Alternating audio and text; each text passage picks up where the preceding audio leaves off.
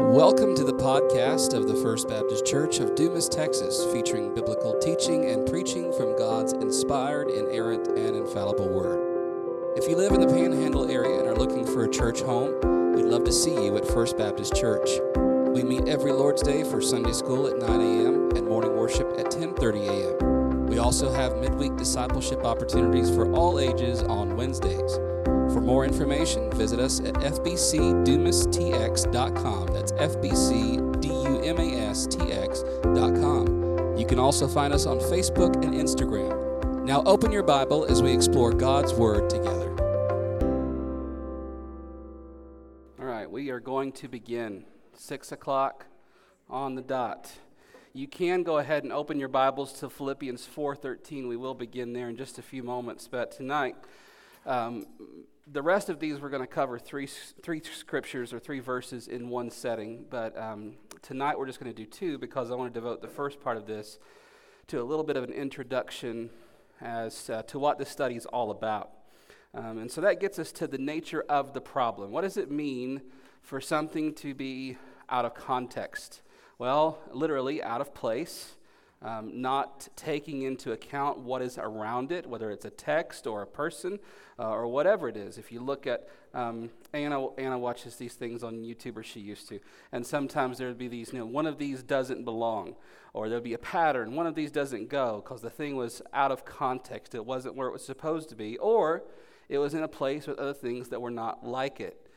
So what does that have to do with Scripture? What does it mean to take a verse? Hey, make sure I get a handout, Robinson's. Handouts. I like your shirt, though. What does it mean to take Scripture, a passage, a verse, out of context? I think most of these we're going to look at are just one verse. I think there's one that is one or two verses, but most of these are just one verse. Well, that gets us to the heart of the problem about biblical literacy. The number one problem with this is biblical and theological illiteracy. And this isn't meant to insult Christians or to insult you if you come in here and you are maybe not as versed in the Bible as you should be. No, this is supposed to help us get over biblical and theological illiteracy. But we have to acknowledge that this is a problem, not just in our society. It's easy to throw stones at society and say that they don't care for the Word, they don't care for the Bible, they don't care for church. But it's also something we have to address as Christians. And each individual church has to address biblical and theological illiteracy within their churches, Sunday school class, amongst our staff, pastors, and not just here, but across the nation and across the world in modern Christianity. And one of the reasons we have such biblical and theological illiteracy is that we want to avoid controversy or division.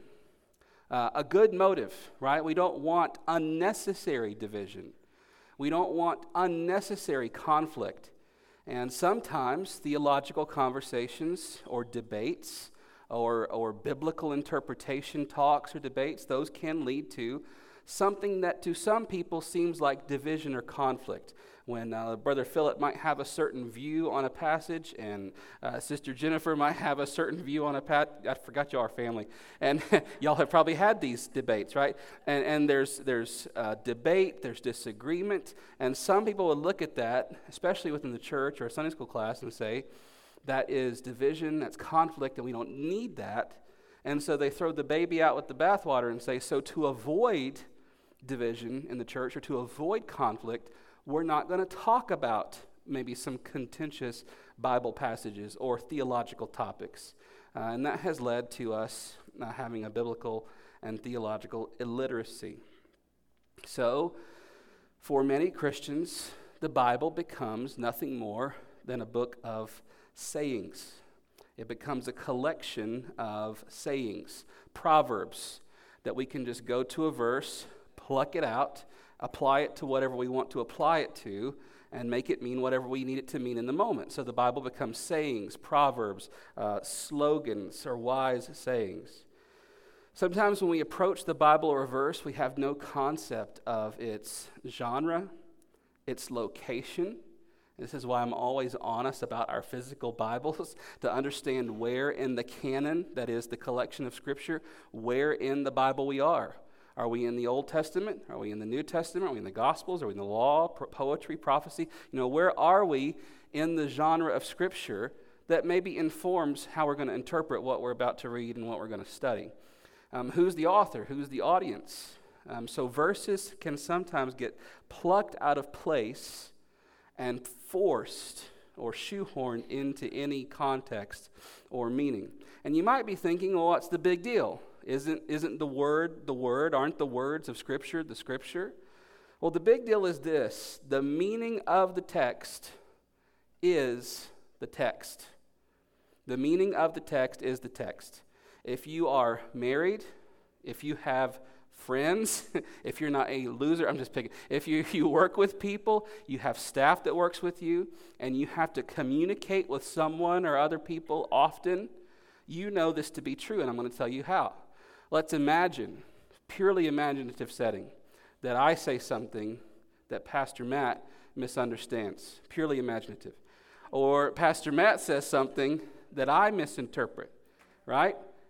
If I misinterpret something that Pastor Matt says, have I rightly understood what Matt is saying?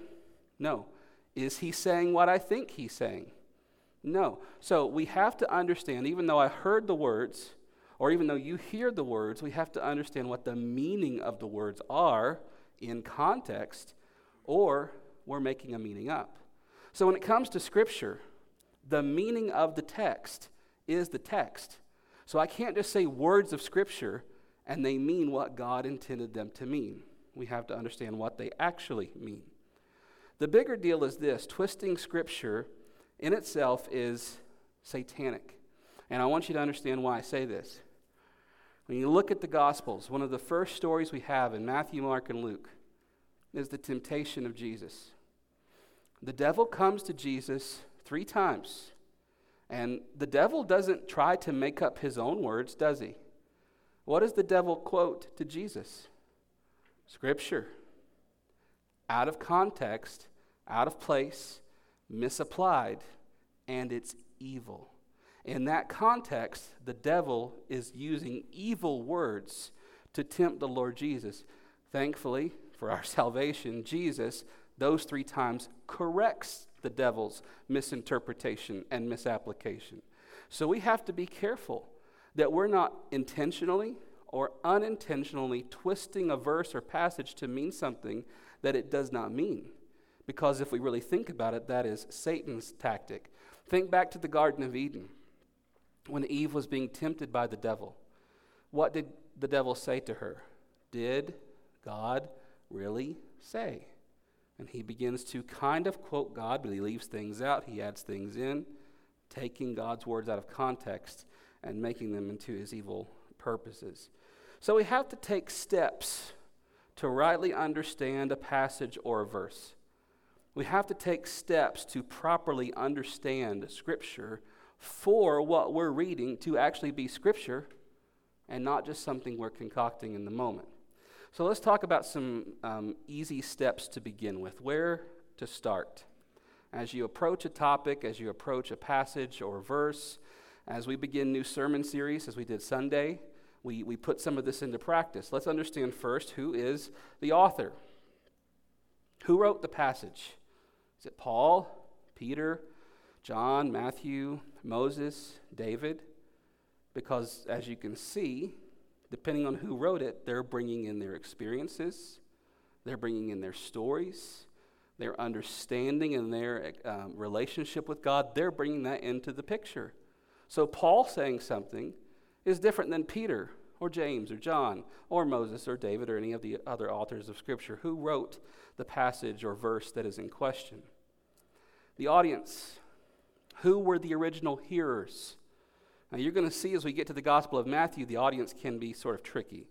Who was the author writing to? Who was his intended audience?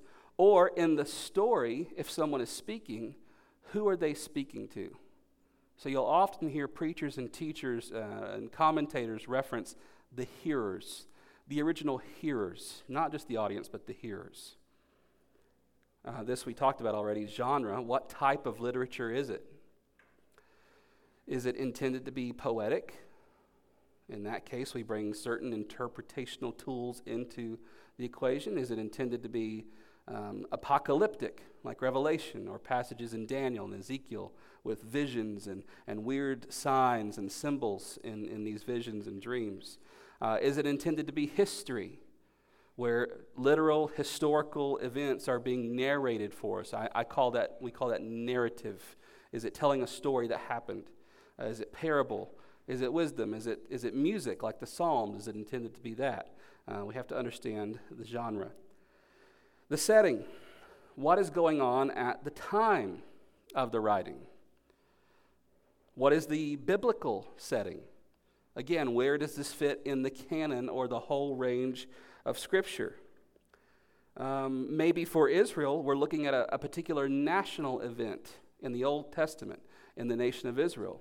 A particular king that is ruling, or a nation that is invading, or a judgment that is promised. We have to look at those things. What's going on in the world? You know, oftentimes when you hear preachers address the epistles in the New Testament, as we did Sunday morning, you might introduce Thessalonica, the city, and say, what's going on in the world at that time? Or the city of Corinth, or Ephesus, or wherever it is. And here are some of the larger concepts we're going to look at, especially tonight. With our verses. What are the main themes?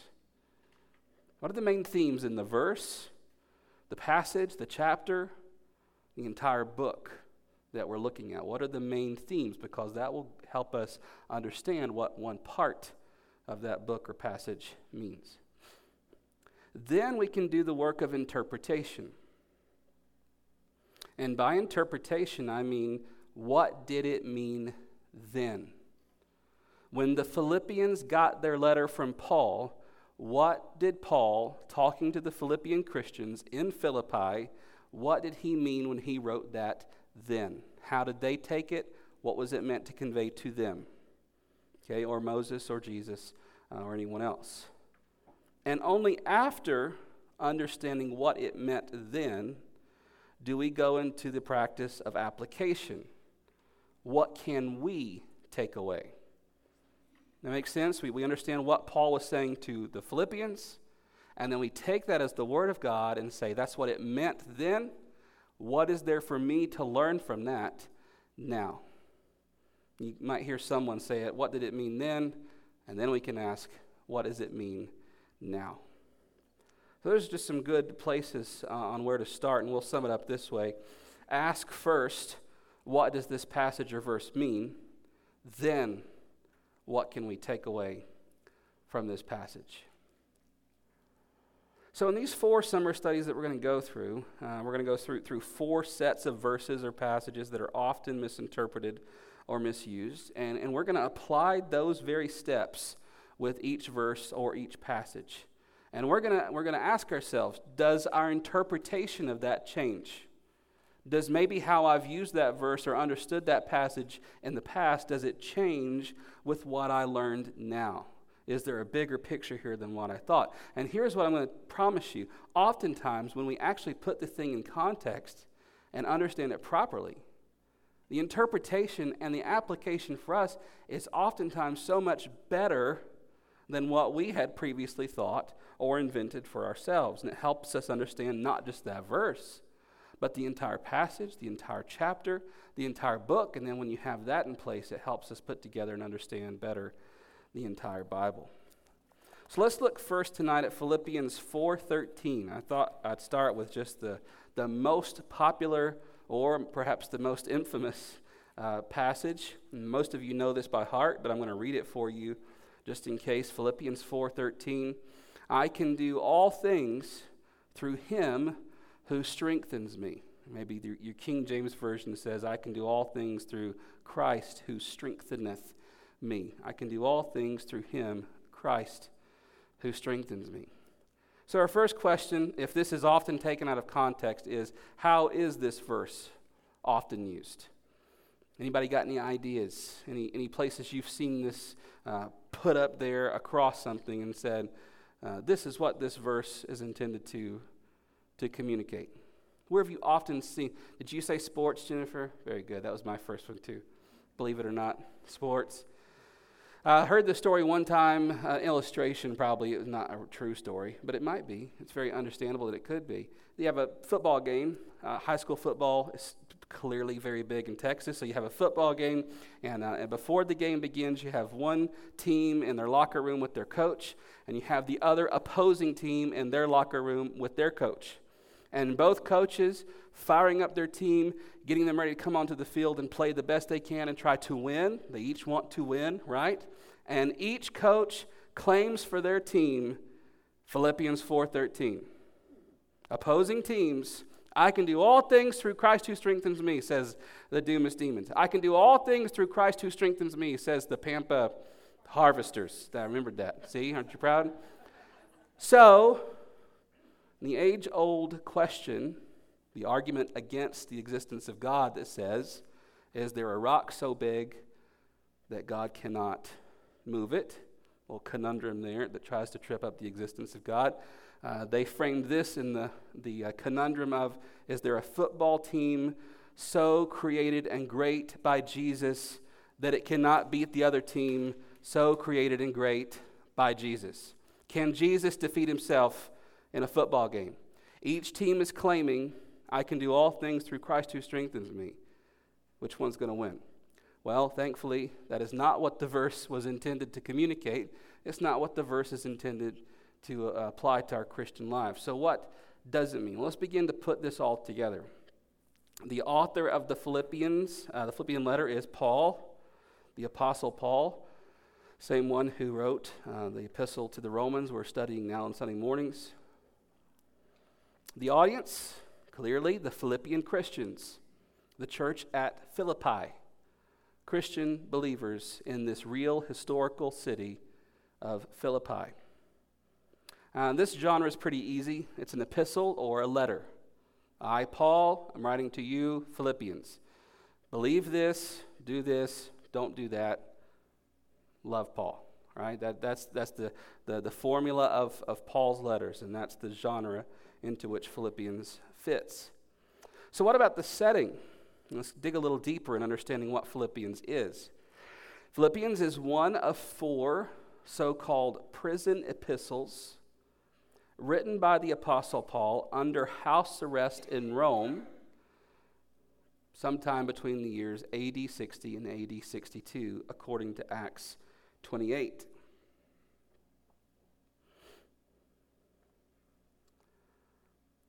That's the setting. So think about that.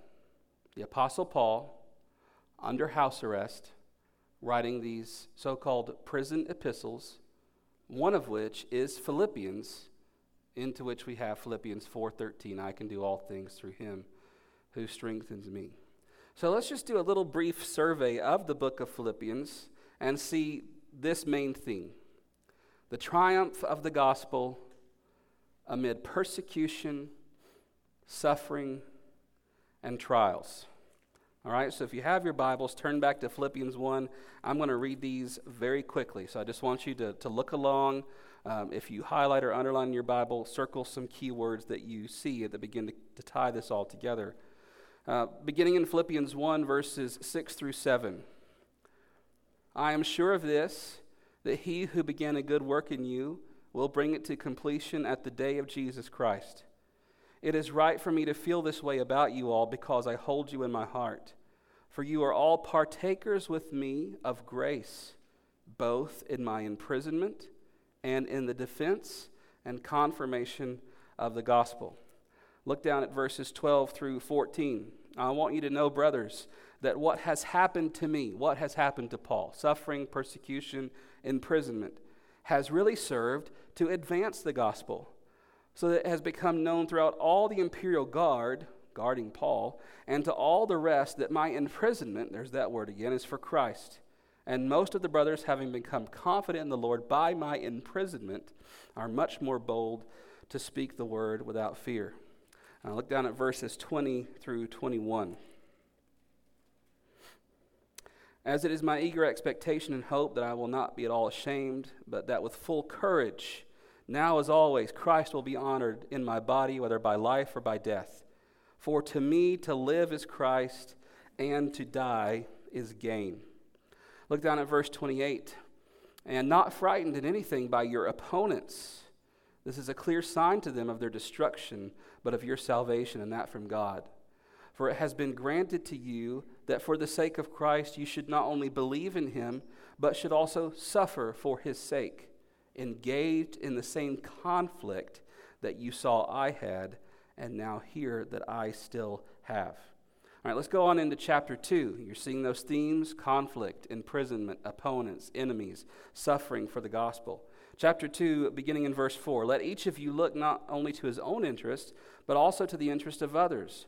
Have this mind among yourselves, which was yours in Christ Jesus, who, though he was in the form of God, did not count equality with God a thing to be grasped, look at these words, but emptied himself by taking the form of a servant.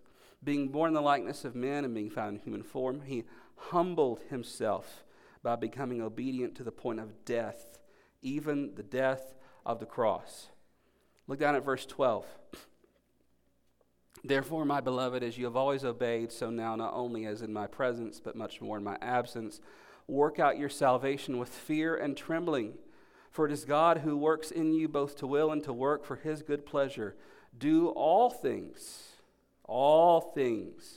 without grumbling or disputing. Look down at verse 17. Even if I am to be poured out as a drink offering, if I'm to be killed upon the sacrificial offering of your faith, I'm glad and rejoice with you all. Now chapter 3, beginning in verse 8. Indeed, I count everything as loss because of the surpassing worth of knowing Christ Jesus my Lord. For his sake I have suffered the loss of all things and count them as rubbish in order that I may gain Christ and be found in him, not having a righteousness of my own that comes from the law, but that which comes through faith in Christ, the righteousness from God that depends on faith, that I may know him and the power of his resurrection and may share in his sufferings, becoming like him in his death, that I, by any means possible, may obtain the resurrection from the dead. Now, let's go to chapter 4 and begin to get closer to our verse in question. Chapter 4, verse 4. Rejoice in the Lord always. Again, I will say rejoice. Let your reasonableness be known to everyone. The Lord is at hand. Do not be anxious about anything, but in everything, by prayer and supplication with thanksgiving, let your requests be made known to God.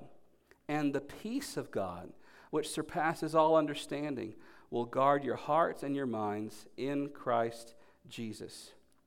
Now look down at verses 10 through 13. This includes our verse.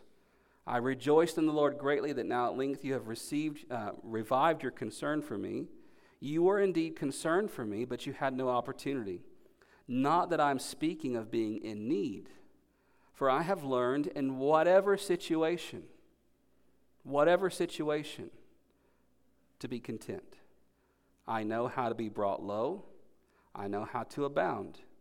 In any and every circumstance, I have learned the secret of facing plenty and hunger, abundance and need. I can do all things through him who strengthens me. Now let's look at verse 14 and then verse 19 as we close out this look at the context. Yet it was kind of you to share my trouble. Verse 19, my God will supply every need of yours according to his riches in glory in Christ Jesus. So what sort of themes did we see Paul unpack? Trials, imprisonment, hardship, suffering. But in the midst of that, he gives us the light of the gospel, doesn't he? That this is just serving to advance the gospel. That Christ will keep on doing the work that he's doing. And then we come to that part where he begins to talk about the peace of Christ, bringing our needs to God, being able to pray to him and receive that peace from him in whatever circumstance, high and low, hungry and full, rich or poor. I can do all things through him who strengthens me. So with the whole context of the book in mind, especially the local context there around Philippians 4:13, and now the whole book, let's move into interpretation and see how we can maybe take this off of, people trying to jump off buildings and fly, and see what Paul actually meant by I can do all things through Christ who strengthens me. Number one, Paul is primarily, that's key there, primarily speaking of himself. Remember, think about the author, his setting, his circumstances, his audience. I'm in prison, I'm in chains, I have been afflicted, I have suffered for the gospel. And so Paul is primarily, not only, but primarily writing about himself. And so as we see the things, the all things that Paul has had to endure, what are some of those things we saw? Prison, freedom, hungry, full, rich, poor, abounding, in need. In other words, Paul has experienced the whole spectrum of need and want in whatever capacity in his suffering for the gospel of Jesus Christ. And then we go back to Philippians 4:11, and I think you see that coming up on verse 13, but just a few verses before, Paul says, I have learned in whatever situation, whatever circumstance, whatever hardship, whatever blessing, whatever peace, whatever turmoil, whatever need, whatever fulfillment. I have learned in every situation. You could say, I have learned in all things to be content. I have learned in whatever situation I am to be content. Contentment means being satisfied regardless of the circumstances. And Paul clearly is showing his satisfaction in Christ no matter where he is or what he's doing, even down to the point of life and death. Remember what he said? To live is Christ, to die is gain. Either way, I'm serving Jesus, I'm bringing glory to Jesus, and I get to be with Jesus. So how can Paul speak of such contentment even in the face of suffering and hardship? Well, he does so because he knows that Jesus will complete his work. Philippians 1:6. Jesus will advance his gospel. Philippians 1:12. Jesus will meet every need. That last part of chapter 4 there. No matter the circumstances, even in death itself. Because even in death, Paul sees a victory. Even in death, Paul sees it as gain because he gets to go be with Jesus. So the worst that you can do to Paul or any Christian is to kill the body. Martin Luther wrote, the body they may kill, God's truth abideth still. His kingdom is forever. Paul understands that confidence and that assurance in the truth of God and the truth of the gospel. So even in death, Paul is confident because God is meeting his needs, God is his peace, and God is his satisfaction forever. Paul has strength in all things. Paul has strength in all things because of the strength of Christ within him. His only confidence is Christ alone. Heidelberg begins with that, doesn't it? In a shortened version, what is your only hope in life and death? That I belong to God. He will bring me to himself. He will bring glory to himself in me. That is my only hope. That's my only confidence, is in Christ alone. So no matter what comes his way, Paul's only confidence is in Christ. So that in all things, no matter what happens, Paul is absolutely secure. So we have an important question to ask, though. Did y'all see this? Did I put this up? No? Did y'all get that? Okay. What is here for us? That's important, right? If we just look at the Bible and do the commentary work and do the studying and the research, and we present the context and we present the interpretation, and then see you later, that's been a great Bible study. And Bible studies are good for that. Context, history, putting it in place, going over the words, the vocabulary. What did the Bible say? But unless we take what it said or take what it meant then and apply it take it away and try to obey something from it, we're not doing the whole picture. Okay? Bible studies are great.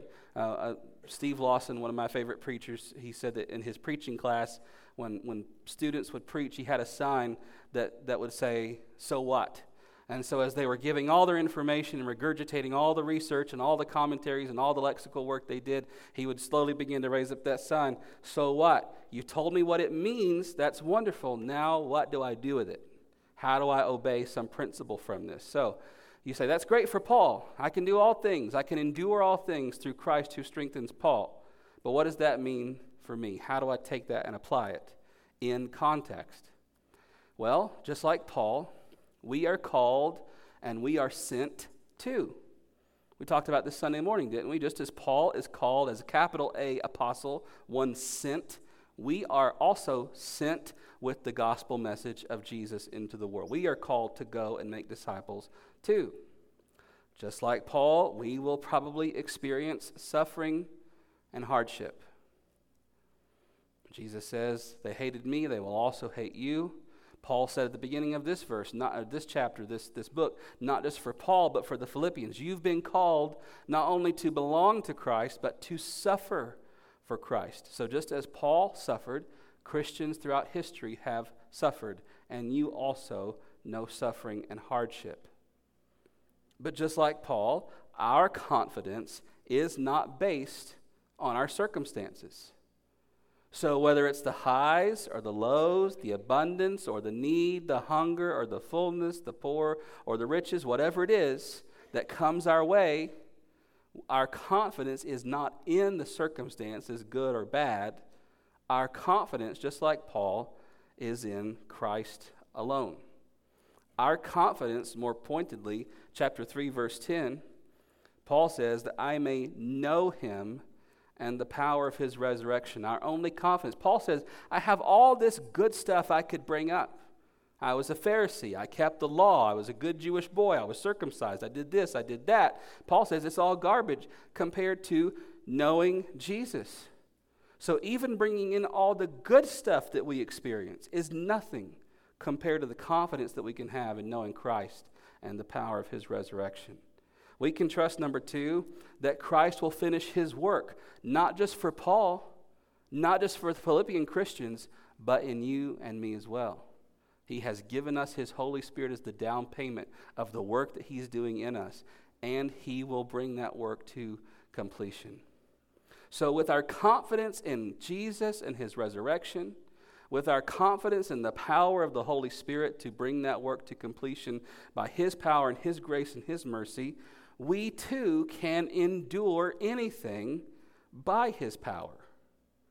Whether hardships, suffering, sickness, health, abundance, whatever it is that comes our way as Christians, just like Paul, we are able by his power to endure and to persevere through anything that life, the devil, or even God in his sovereignty brings our way. Knowing that no matter what comes against us, Jesus will finish his work and we can endure all things. We are able to bring everything to him in prayer, Paul says, Philippians 4, 6 through 7, and we can know his perfect peace in all things. We have the power of God in Christ to do all things with joy, gladness, and hope. So I hope just at the end of this section, maybe it means a little more to you now than a bumper sticker, I don't know, on the back of a car, or that you're quoting that to yourself before you go in for the interview. Now, there's certain applications there for sure. And this isn't meant to pop your hand and say you can't use it that way. But we have to also be careful to understand what it really means. I find that far more fulfilling than some sort of hashtag slogan for my life and the things I want to do. That's great to think about it that way, but I find it far more encouraging to see that in life and in death, my confidence and my hope is in not my circumstances, but is in Christ alone. And by the power of his Spirit, I can endure anything that comes at me because it's not about me or my power, it's about him and his power at work in me. All right, let's look at Matthew 7, verse 1.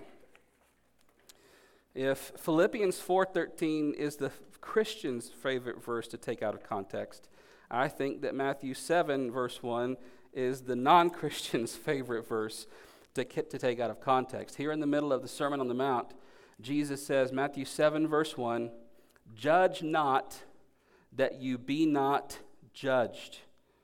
So let's ask the same question we asked of Philippians 4:13.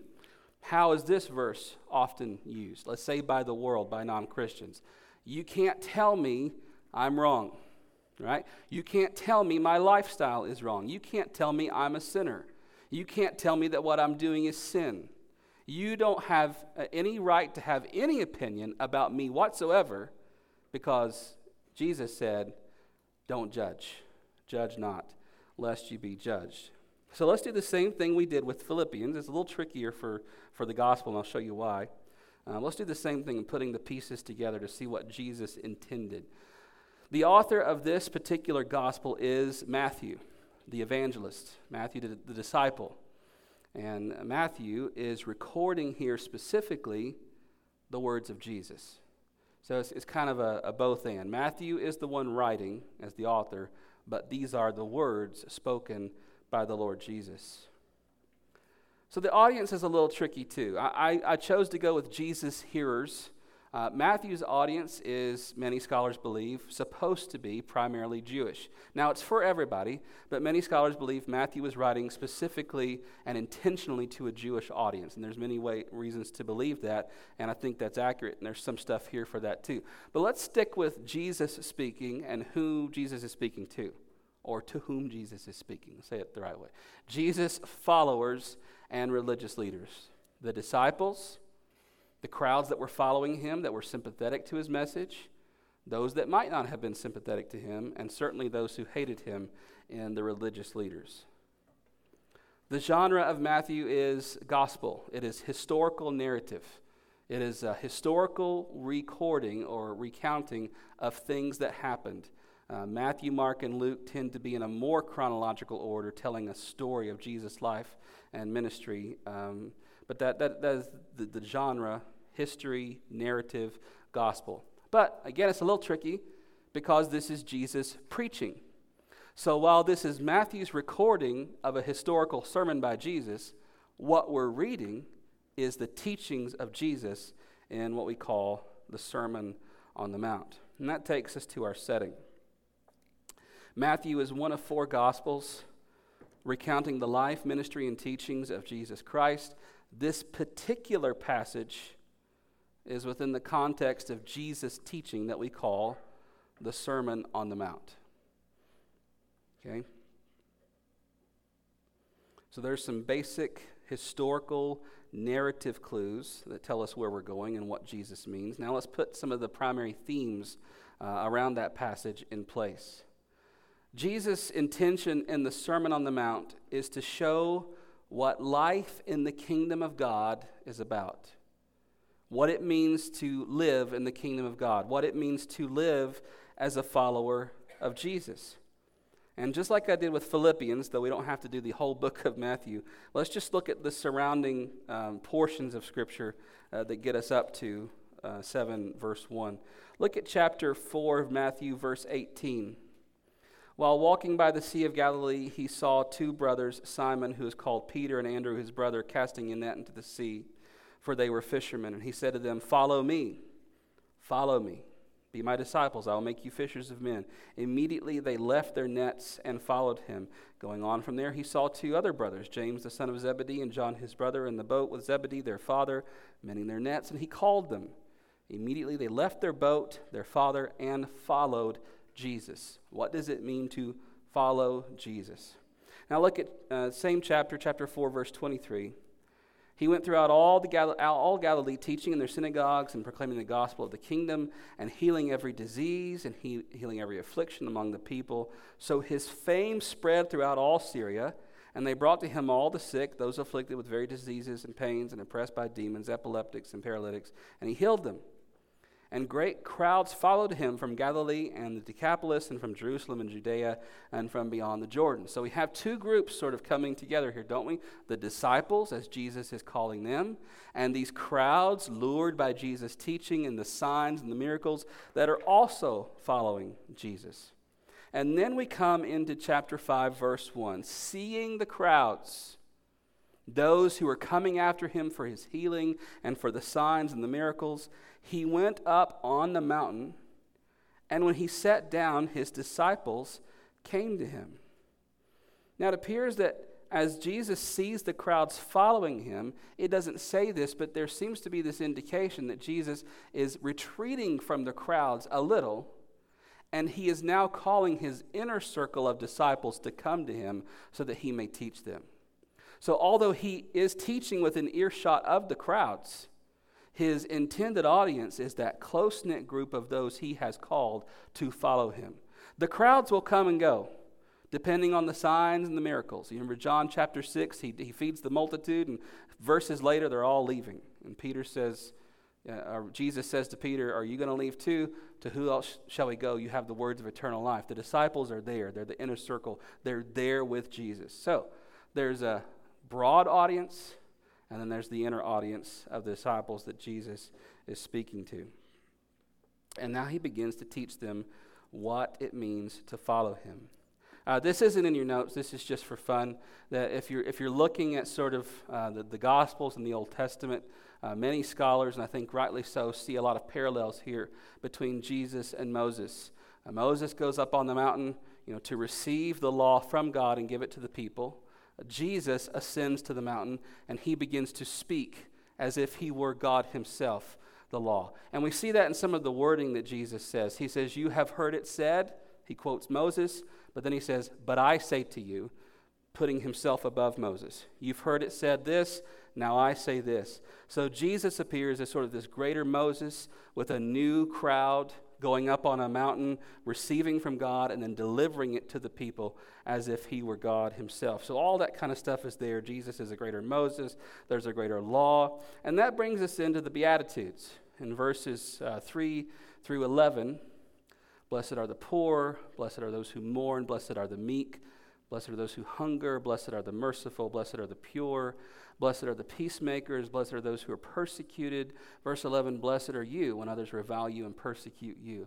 And many see this as a sort of not reverse 10 commandments, but whereas the 10 commandments say do not, do not, do not, do not, the Beatitudes come and say, because you belong to me, this is what your life will look like.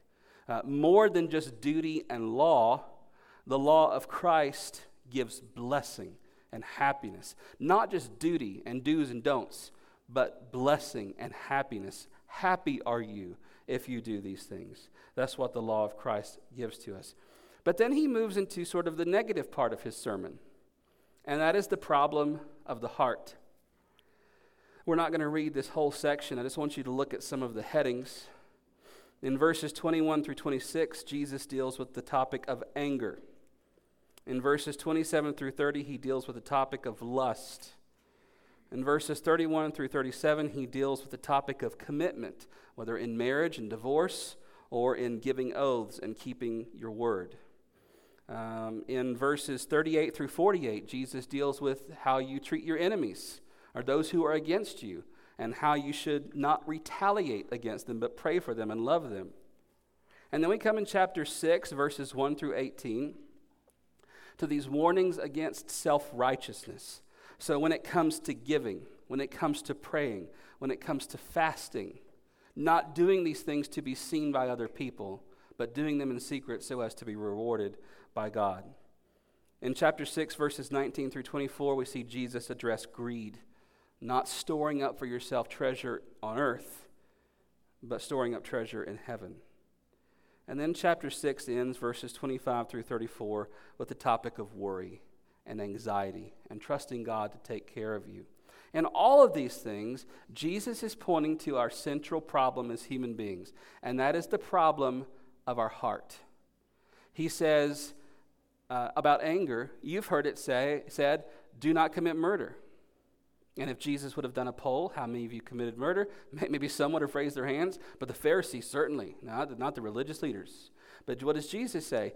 But if you have harbored anger in your heart, that is the seed of murder. It's there.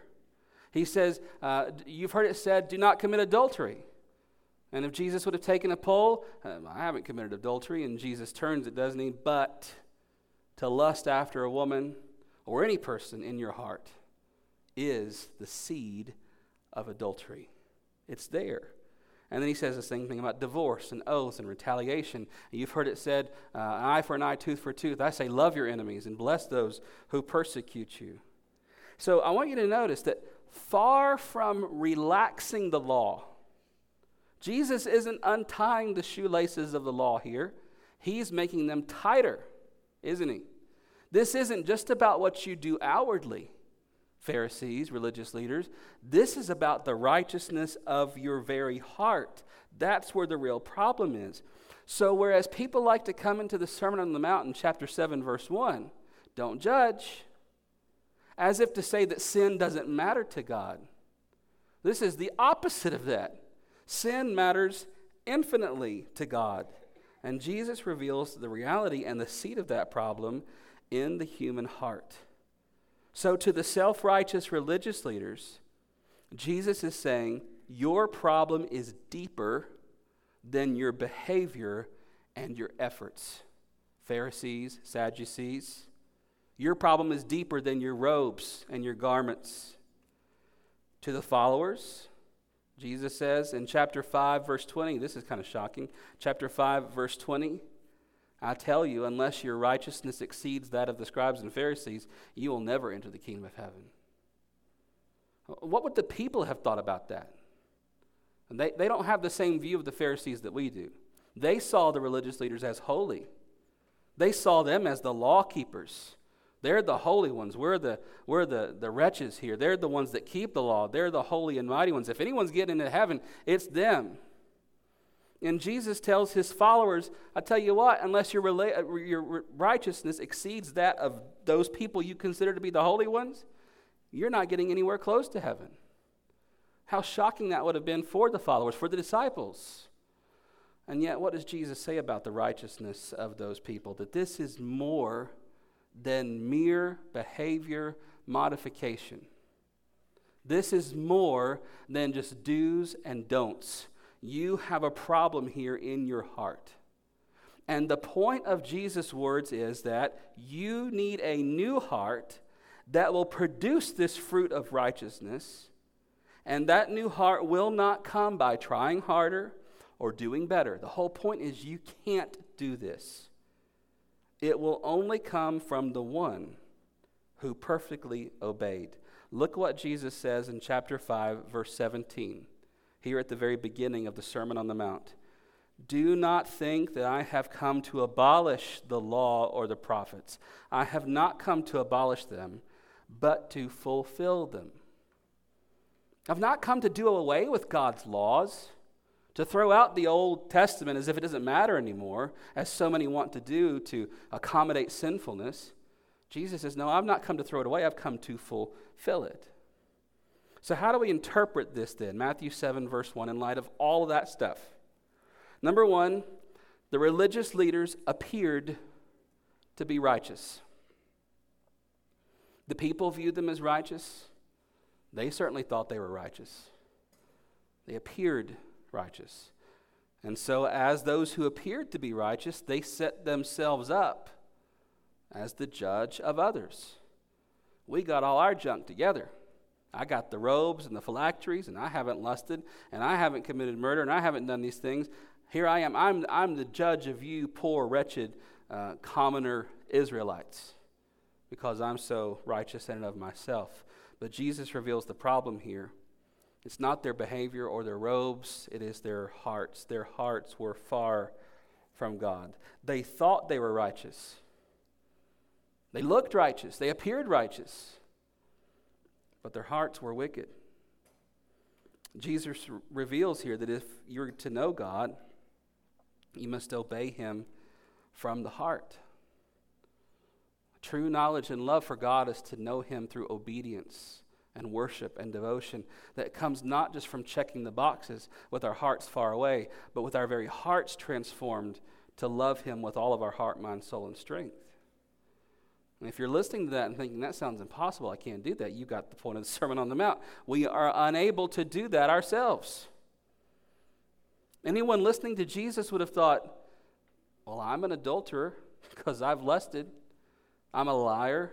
I break my oaths. I break my commitments. I'm a murderer because I've insulted people and harbored anger and hatred in my heart. What am I supposed to do?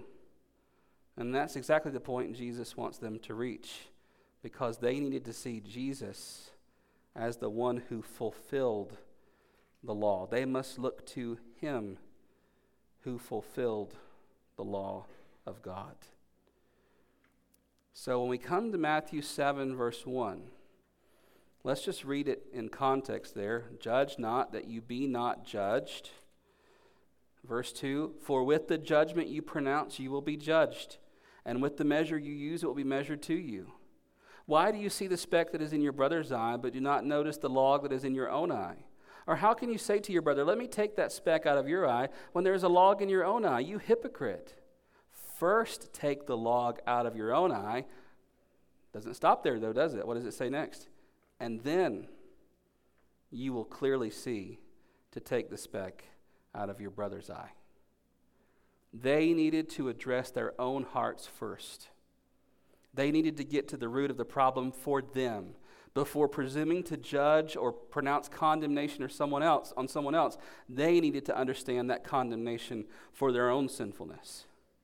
But these religious leaders and some of the crowd rejected, ultimately, the one who fulfilled the law. And as people who rejected the fulfiller of the law, and they said we can do it ourselves, they were unqualified then to speak for God. What did Jesus say to Nicodemus? You're supposed to be the teacher in Israel, and you don't understand these things? That's what he's saying to them. You don't understand the first principles of the law, religious leaders. You think you've got all the boxes checked and all the stuff done, but your hearts are far from God. So you're in no place to assert yourself over anyone else as a teacher, let alone a judge who pronounces condemnation on others, because your hearts are just as wicked as theirs, and you all need new hearts from this one who fulfills the law. They seemed to have a standard of righteousness, but they were frauds and hypocrites. And here's Jesus' word to them. You hear that there, don't you? Judge not, lest you be judged. Because remember, Pharisees and Sadducees, with the same measure that you judge, you will also be judged. They thought they had the standard, but they were hypocrites. But in the end, they will be judged by God's perfect standards. Those very things that they thought they upheld, the very things that they thought they could force on others while not obeying it in their hearts, God says, I will judge you according to those things. So what is here for us? If that is what Jesus is saying to the Pharisees, to the religious leaders, to the self-righteous, to the hypocrites, you're in no place to condemn other people because you stand condemned yourself. It's not that there is no condemnation or judgment or hell or wrath. Those things exist and they're real and they should be preached. The whole point for Jesus was you need to look at yourself first and understand your need first. So let's apply this then for us. You cannot help others with their sin until you have first dealt with your own sin. That's exactly what Jesus says, isn't it? How easy it is to say, here, let me get that speck out of your eye when you got a big beam in your own eye. But Jesus doesn't stop there, does he? He says, hey, take care of the beam in your eye and then help your brother or sister with the speck. Sin does matter to God. It is a big deal. And there will be judgment. And there is hell. And there is wrath with God. So the world that tries to use this verse to say, you can't say what I'm doing is wrong, because Jesus says don't judge, they're completely misunderstanding the verse and misapplying the verse. And the verse is actually much harsher on them than they think it is, because they think they're in the place of sinlessness. And who are you to say I'm a sinner, when that's the very point Jesus is making? You're all rotten sinners, and you all need to repent and come to me as the one who fulfills the law. We need new hearts first. We need to receive new hearts for ourselves first, and then we can help others find the solution. And I want you to understand Jesus' point in this for you. Our message in preaching the gospel is not condemnation. It is the warning of condemnation. But the message of the gospel is good news, that there is hope. So after we receive new hearts through faith in Christ, He gives us the new birth. We come to faith and repentance in Him. We deal with that. We're daily walking in repentance ourselves. We go then and preach to the world that there is hell, there is condemnation, but that doesn't have to be the end for them. There is hope through this one who fulfilled the law for us. I don't have time to go into this too much, but fruit matters. Fruit matters. Jesus says in verses 15 through 20 that you can know a tree by its fruit. Pastor Zane talked about this a few Sundays ago. You know the tree by its fruit. It's there. Or he talked about it at baccalaureate, the fruit of the Spirit. It's there. The produce is there of where the roots are. And Jesus says you better believe you can tell a tree by its fruit. And the church is called to discern fruit. The church cannot say you're saved and you're not saved based on behavior. But what the church can say is, brother, based on the fruit in your life or the lack of fruit in your life, it doesn't appear that you know God. We can't say that for certain, and we hope that you repent and come back, but based on the fruit right now, we can't say that. The church, Matthew 18, is called to discern and to discipline based on fruit. So there is judgment, there is discipline, there is calling out on sin, only while walking in repentance for ourselves. I love the quote often attributed to Martin Luther. It's kind of added to what Luther said on his deathbed. Luther said on his deathbed, "We are all beggars, this is true." And some have sort of adapted that saying this way: we are beggars telling other beggars where to find bread. That is all the message of the gospel is for Christians. It is not going to browbeat and to impose something or to force something down someone's throat. It is showing them the way. It is dealing with our sin. It is understanding our own condemnation apart from Christ. It is being renewed in our hearts and transformed by the gospel for ourselves, and then going to tell the world there is judgment, there is condemnation, but there's also hope and life in Jesus. All right. I finished with 4 minutes to spare, so look at that. I'm going to pray for us, and we can go, okay? Get home before part 2 hits here in a minute. The storm, not my sermon, all right? We'll stick around and we'll see. Let's pray. Thank you, Father, for this opportunity to be together. Thank you for your people, your church here at First Baptist, and thank you for a hunger for the Word, and I ask that you would infill us all tonight with a deeper hunger for your Word by your Holy Spirit. I trust that you have filled us with joy tonight as we look at these verses and passages and understand what you meant and what your authors meant as you guided them by your Holy Spirit. We ask that we would be better students of the Word, that we would be better students of theology, that we would take these verses and words and concepts and look at them as you intended them, and then take them by your Holy Spirit and apply them also to our lives. Bless us as we go, as we learn, as we grow, as we study for ourselves, and bring us back here at the next appointed time to learn with your people from your word and your truth. In Jesus' name, amen. Thanks for listening. For more information about what it means to follow Jesus as Lord, you can email us at fbcdumas@hotmail.com. That's fbcdumas@hotmail.com. You can also reach us by phone at 806-935-5604. We'll see you next time.